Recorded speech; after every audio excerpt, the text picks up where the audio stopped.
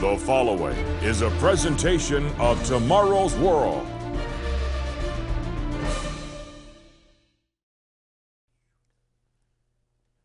Nearly 2,000 years ago, a man named Jesus and his followers brought a message that we are told by their enemies turned the world upside down.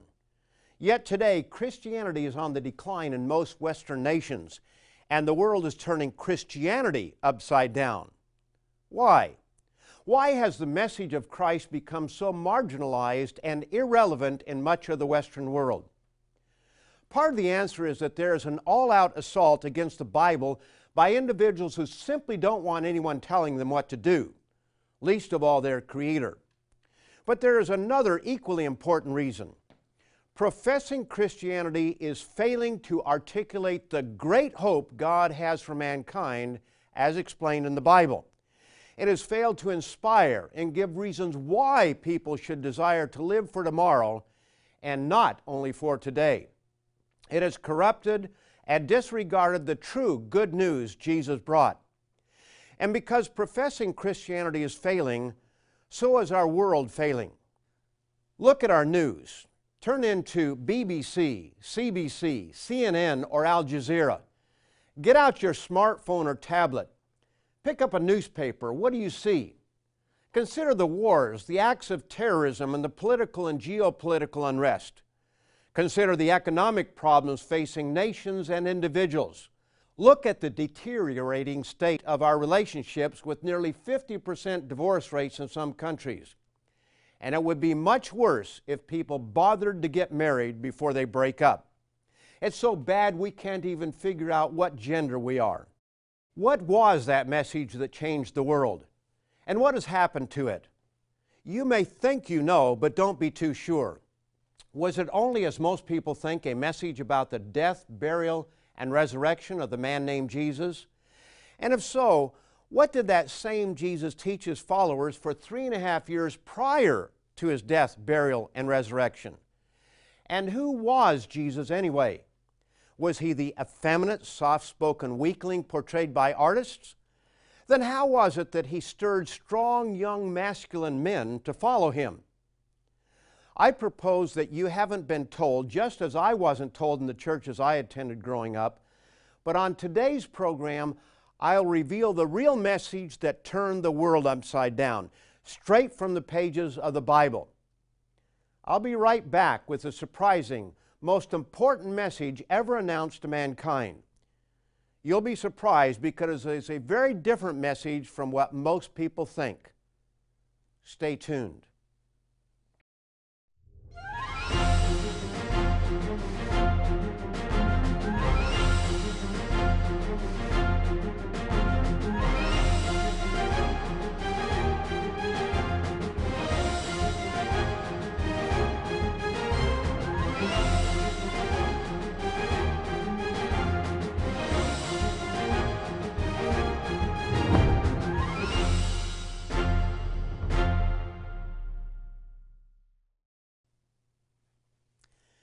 A warm welcome to all of you from Tomorrow's World and the Living Church of God, the sponsor of this program. I'm asking today, why haven't you heard the message that turned the world upside down? Why hasn't modern Christianity told you about the true message Jesus brought to mankind? Do you realize that that message was not about heaven, but about the ultimate solution to the problems we face right here on planet Earth? One of Jesus' most famous quotes is found in Matthew, the 19th chapter, and verse 24, where he said, "It is easier for a camel to go through the eye of a needle than for a rich man to enter the kingdom of God." The focus that some place on this passage is that God has it in for the rich. They're going to figuratively get theirs in the end. But there are three things about this passage that are almost universally overlooked.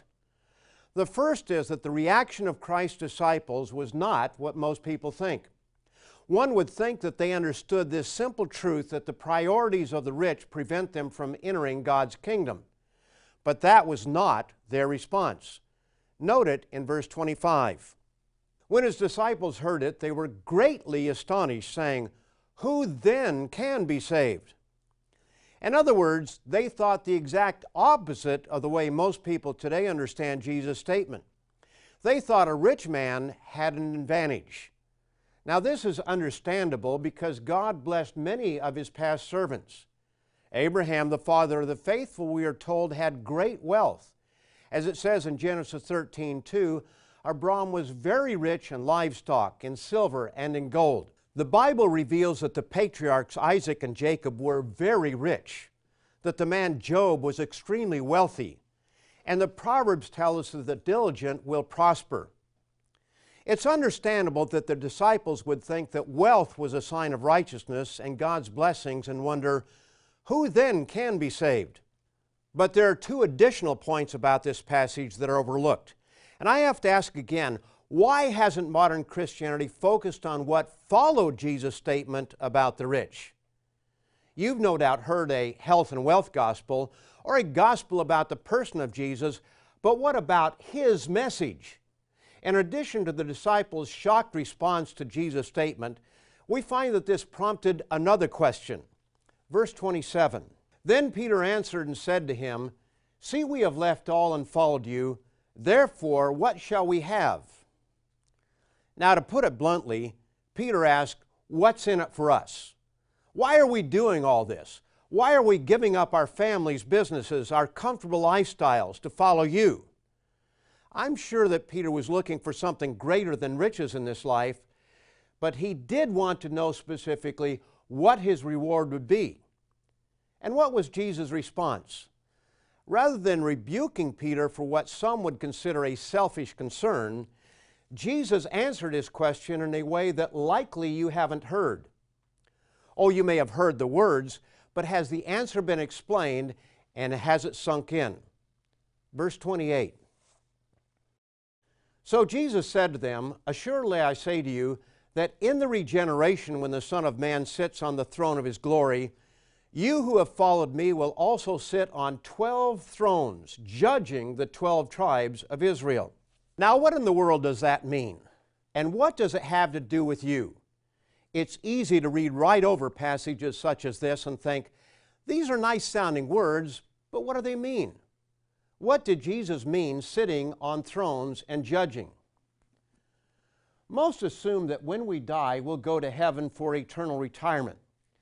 That's a common assumption, but is that what the Bible and Jesus actually say? Did Jesus tell Peter that his reward was to go to heaven, where the greatest joy would be to stare into the face of God for all of eternity? Sort of a celestial LSD trip? Many believe that. Others think they will get their wings and sit on clouds, either playing harp music or eating dishes made from Philadelphia cream cheese. But where do these ideas come from? Not from the Bible. Why haven't you been told the true biblical message? Let's go back to that passage in Matthew the 19th chapter and read again Jesus' response to Peter's question, verses 28 and 29. "Assuredly I say to you that in the regeneration, when the Son of Man sits on the throne of His glory, you who have followed me will also sit on 12 thrones, judging the 12 tribes of Israel. And everyone who has left houses or brothers or sisters or father or mother or wife or children or lands for my name's sake shall receive 100-fold and inherit eternal life." Here we see that Jesus promised His 12 apostles what can only be described as positions of rulership. Each one would rule over one of the 12 tribes of Israel. Now that's another thing you've likely not been told except on this program, that all 12 tribes of Israel will be in existence when Christ returns and sets up His kingdom. The significance of this is that the Jews are only one of the 12. Who the others are, I'll reveal shortly. But right now, you may be thinking, okay, 12 apostles are going to rule over 12 tribes of Israel, but what's that got to do with me? If Peter could ask the question, why can't I? What's in it for me? The answer is far more than you could imagine. And I'll tell you what that is, but first I want to offer you one of the most important pieces of literature you could ever read. Do you believe the true gospel? As you can see, it doesn't have a beast on the cover, and no, it won't tell you the meaning of 666, but it will reveal to you the message that Jesus Christ brought that turned the world upside down. Do you believe the true gospel gives priceless knowledge, but it will be given to you absolutely free of charge if you simply ask for it? Just call, click, or write for your free copy of Do You Believe the True Gospel to discover the message, the neglected and forgotten message of Jesus Christ, and discover what you haven't been told. Don't assume you know. You may be shocked, surprised, inspired, excited, and changed by what you learn. For today's free informative offer, send your request to Tomorrow's World, P.O. Box 3800, Charlotte, North Carolina, 28227. Or call this toll-free number, 1-800-236-0531. That number again is 1-800-236-0531.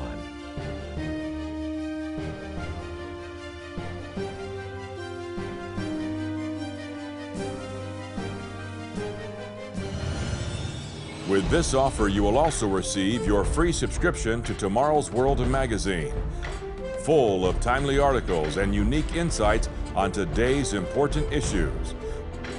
Tomorrow's World magazine keeps you up to date with world trends, Bible prophecy, and the very meaning of life itself. Tomorrow's World. Call now. The Jews of Jesus' day knew that he brought a message about a coming kingdom, and they expected him to set it up at that time. As he neared Jerusalem, he gave a parable to dispel the idea that he would set it up then. You can read this parable in Luke the 19th chapter. Let's begin in verse 11. Now as they heard these things, he spoke another parable, because he was near Jerusalem, and because they thought the kingdom of God would appear immediately. Therefore he said, a certain nobleman went into a far country to receive for himself a kingdom and to return. So he called 10 of his servants, delivered to them 10 minas, and said to them, do business till I come. Notice that the nobleman who represents Christ would go away to receive a kingdom. This actual event is described in the book of Daniel, the 7th chapter. There we read of a coronation ceremony where the Son of Man, Jesus the Christ, is given a kingdom by his Father. Daniel 7, verses 13 and 14. And behold, one like the Son of Man coming with the clouds of heaven. He came to the Ancient of Days, and they brought him near before him.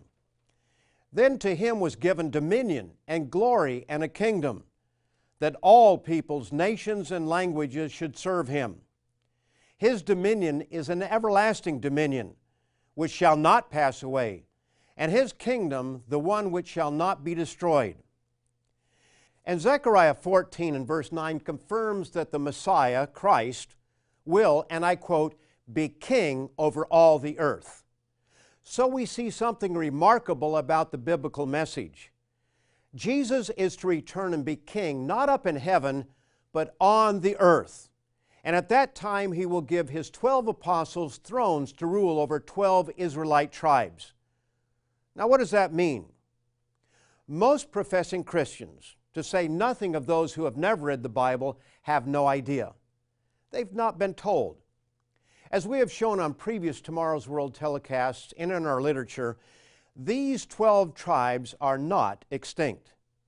How could they be if Peter, James, John, Andrew, Philip, and the others are going to be given thrones on which to exercise right and compassionate rule in the future? Think about it. Did Jesus lie to his apostles? Or is there part of the message that is missing? These 12 tribes are in existence today, and they make up much more of the world than the tiny country called Israel. They occupy some of the most significant real estate on the earth and are major players on the world scene, just as predicted nearly 3,500 years ago in Genesis 49 and Deuteronomy 33. This is what the apostles were promised. The United States, the British Isles, and their descendants in Australia, Canada, New Zealand, and South Africa. Other Israelite tribes exist in Belgium, France, the Netherlands, the Scandinavian countries, Switzerland, and Iceland. And we must not forget the tribe of Judah in the country today called Israel. Let's notice God's awesome promise to Abraham, Isaac, and Jacob's descendants, the tribes of Israel. We read this in Genesis 22, verses 17 and 18. Blessing I will bless you, and multiplying I will multiply your descendants as the stars of the heaven, and as the sand which is on the seashore. And your descendants shall possess the gate of their enemies. And your seed all the nations of the earth shall be blessed, because you have obeyed my voice. Further, we can read in several passages of Scripture that ancient King David will be resurrected to a position higher than the apostles and will actually rule over the entirety of Israel. Ezekiel 34, verses 23 and 24 tell us, I will establish one shepherd over them, that is the 12 tribes, and he shall feed them, my servant David. He shall feed them and be their shepherd, and I, the Lord, will be their God, and my servant David a prince among them. I, the Lord, have spoken. The Bible is explicit about this. Jesus will be ruler over the whole earth. David will rule over that portion we know of as Israel, and the 12 apostles will rule under Christ and David over each of the 12 tribes of Israel. So how do you fit into all this? Earlier, I started reading the parable of the nobleman who went into a far country to receive for himself a kingdom and to return. The nobleman is Jesus the Christ, the long-awaited Messiah. He gave each of his servants, meaning true Christians, a unit of money, symbolic of his spirit, and he instructed them to do business until he returned. And here's what the parable tells us happens upon his return. Here's a glimpse into the future being offered to you. Here in a nutshell is part of the message that turned the world upside down. Luke the 19th chapter, beginning in verse 16. Then came the first saying, Master, your mina has earned 10 minas. And he said to him, Well done, good servant, because you are faithful in a very little, have authority over 10 cities. And the second came saying, Master, your mina has earned 5 minas. Likewise he said to him, You also be over 5 cities. This can be your future. This is the message Jesus came to reveal. The message he preached for 3.5 years. He would return to be king over all the earth. David would be king over Israel. The apostles would sit on 12 thrones, ruling each of the 12 tribes of Israel. And you and I are being offered the opportunity to govern cities. The gospel, which simply means good news, certainly includes the death, the burial, and the resurrection of Jesus Christ, and that cannot be minimized. Yes, that's important, but Jesus preached a message of hope for 3.5 years prior to the end of his physical life. And that was a message about who is ultimately going to rule this world. And you can have a part in it. Consider what that means. Our current world is one of war, terror, and brutality. It's a world ruled in too many cases by corrupt officials who steal from their own people. It's a world of betrayal and infidelity. Children today grow up in poverty where they are hungry and living in filth. You are being offered by your very Creator the opportunity to change all this picture. Now compare our world with that described in Isaiah the 35th chapter. The wilderness and the wasteland shall be glad for them, and the desert shall rejoice and blossom as the rose. It shall blossom abundantly and rejoice, even with joy and singing.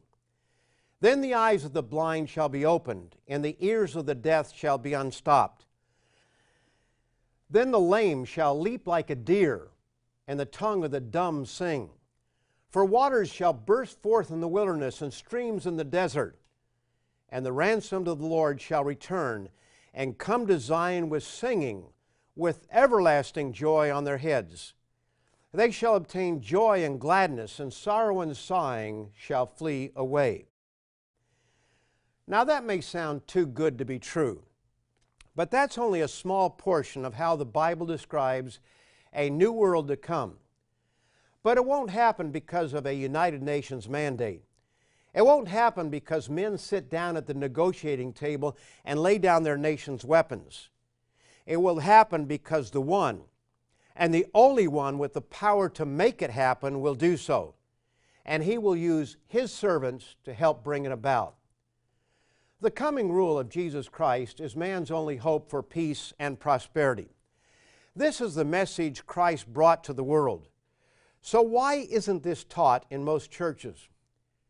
There's an answer, and I'll give it to you, but first I want to remind you of today's priceless offer that can be yours absolutely free of charge.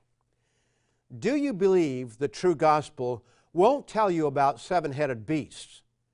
But if you read and understand it, it will set you apart with knowledge of the most important announcement of the last 2,000 years.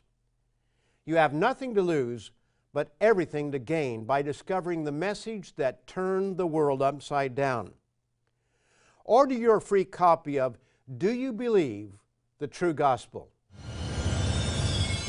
For today's free informative offer, send your request to Tomorrow's World, P.O. Box 3800, Charlotte, North Carolina, 28227. Or call this toll-free number, 1-800-236-0531. That number again is 1-800-236-0531.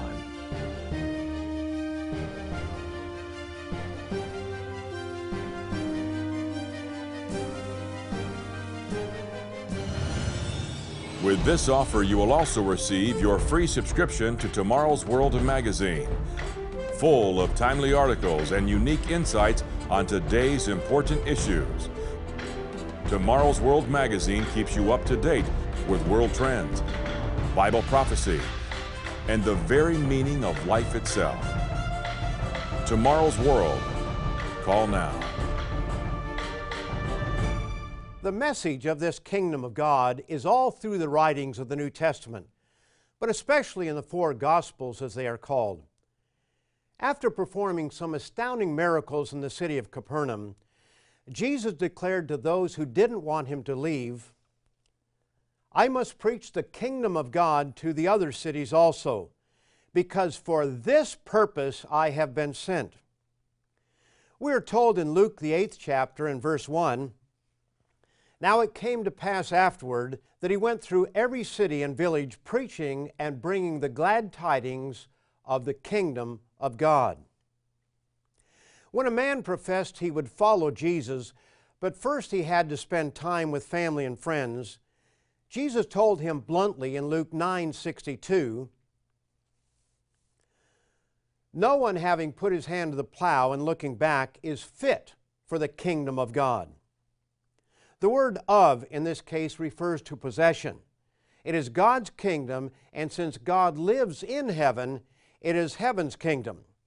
Blessed are the poor in spirit, for theirs is the kingdom of heaven. With all these clear statements, and believe me, there are many, many more, why haven't you been told about this message? There is an answer, and it comes straight from the Bible.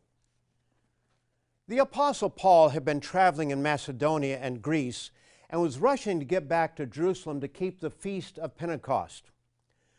Rather than stopping off at Ephesus, he chose to meet the elders from that region at a more convenient location. And his words to them were sobering. "For I know this, that after my departure, savage wolves will come in among you, not sparing the flock. Also from among yourselves men will rise up speaking perverse things, to draw away the disciples after themselves. Therefore watch, and remember that for 3 years I did not cease to warn everyone night and day with tears." Paul knew that the message of Christ would be corrupted as outsiders infiltrated the church. He also knew that some within the church would corrupt the gospel, so that they could merchandise off the people of God. In his second recorded letter to the church of God at Corinth, he chided the people for being so broad-minded as to accept a different Jesus and a different gospel. 2 Corinthians, the 11th chapter, and verse 4. For if he who comes preaches another Jesus whom we have not preached, or if you receive a different spirit which you have not received, or a different gospel which you have not accepted, you may well put up with it. Later in the chapter, he explained why a different Jesus was being preached and why a counterfeit gospel was being promoted. Verses 13 to 15. For such are false apostles, deceitful workers, transforming themselves into apostles of Christ. And no wonder, for Satan himself transforms himself into an angel of light. Therefore it is no great thing if his ministers also transform themselves into ministers of righteousness, whose end will be according to their works. Jesus predicted that many would be deceived by ministers claiming that Jesus was the Christ. They would use Christ's name, but in the process would deceive many. Matthew the 7th chapter, verses 21 and the following verses. Not everyone who says to me, Lord, Lord, shall enter the kingdom of heaven, but he who does the will of my Father in heaven. Many will say to me in that day, Lord, Lord, have we not prophesied in your name, cast out demons in your name, and done many wonders in your name? And then I will declare to them, I never knew you. Depart from me, you who practice lawlessness. The New Testament is full of warnings about a counterfeit Christianity that would corrupt Jesus' message. That message is an exciting prophetic message about tomorrow's world and the part that you can have in it. The question is asked sometimes, what would you do to change the world? That's the opportunity that Christ holds out to you. And it all begins by discovering that amazing truth that turned the world upside down. You can't just sit in an easy chair and do nothing. You need this knowledge, and you need to act upon it. So be sure to order your free copy of Do You Believe the True Gospel? Don't put it off. Do it now. Don't squander your opportunity to help a hurting world. Be sure to come back again next week at the same time and station when Richard Ames, Wallace Smith, and I will bring you more good news about tomorrow's world and the part that you can have in it. See you next time.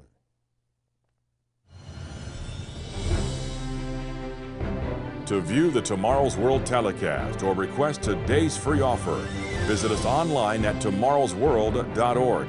Remember to find us on Facebook and be sure to follow us on Twitter.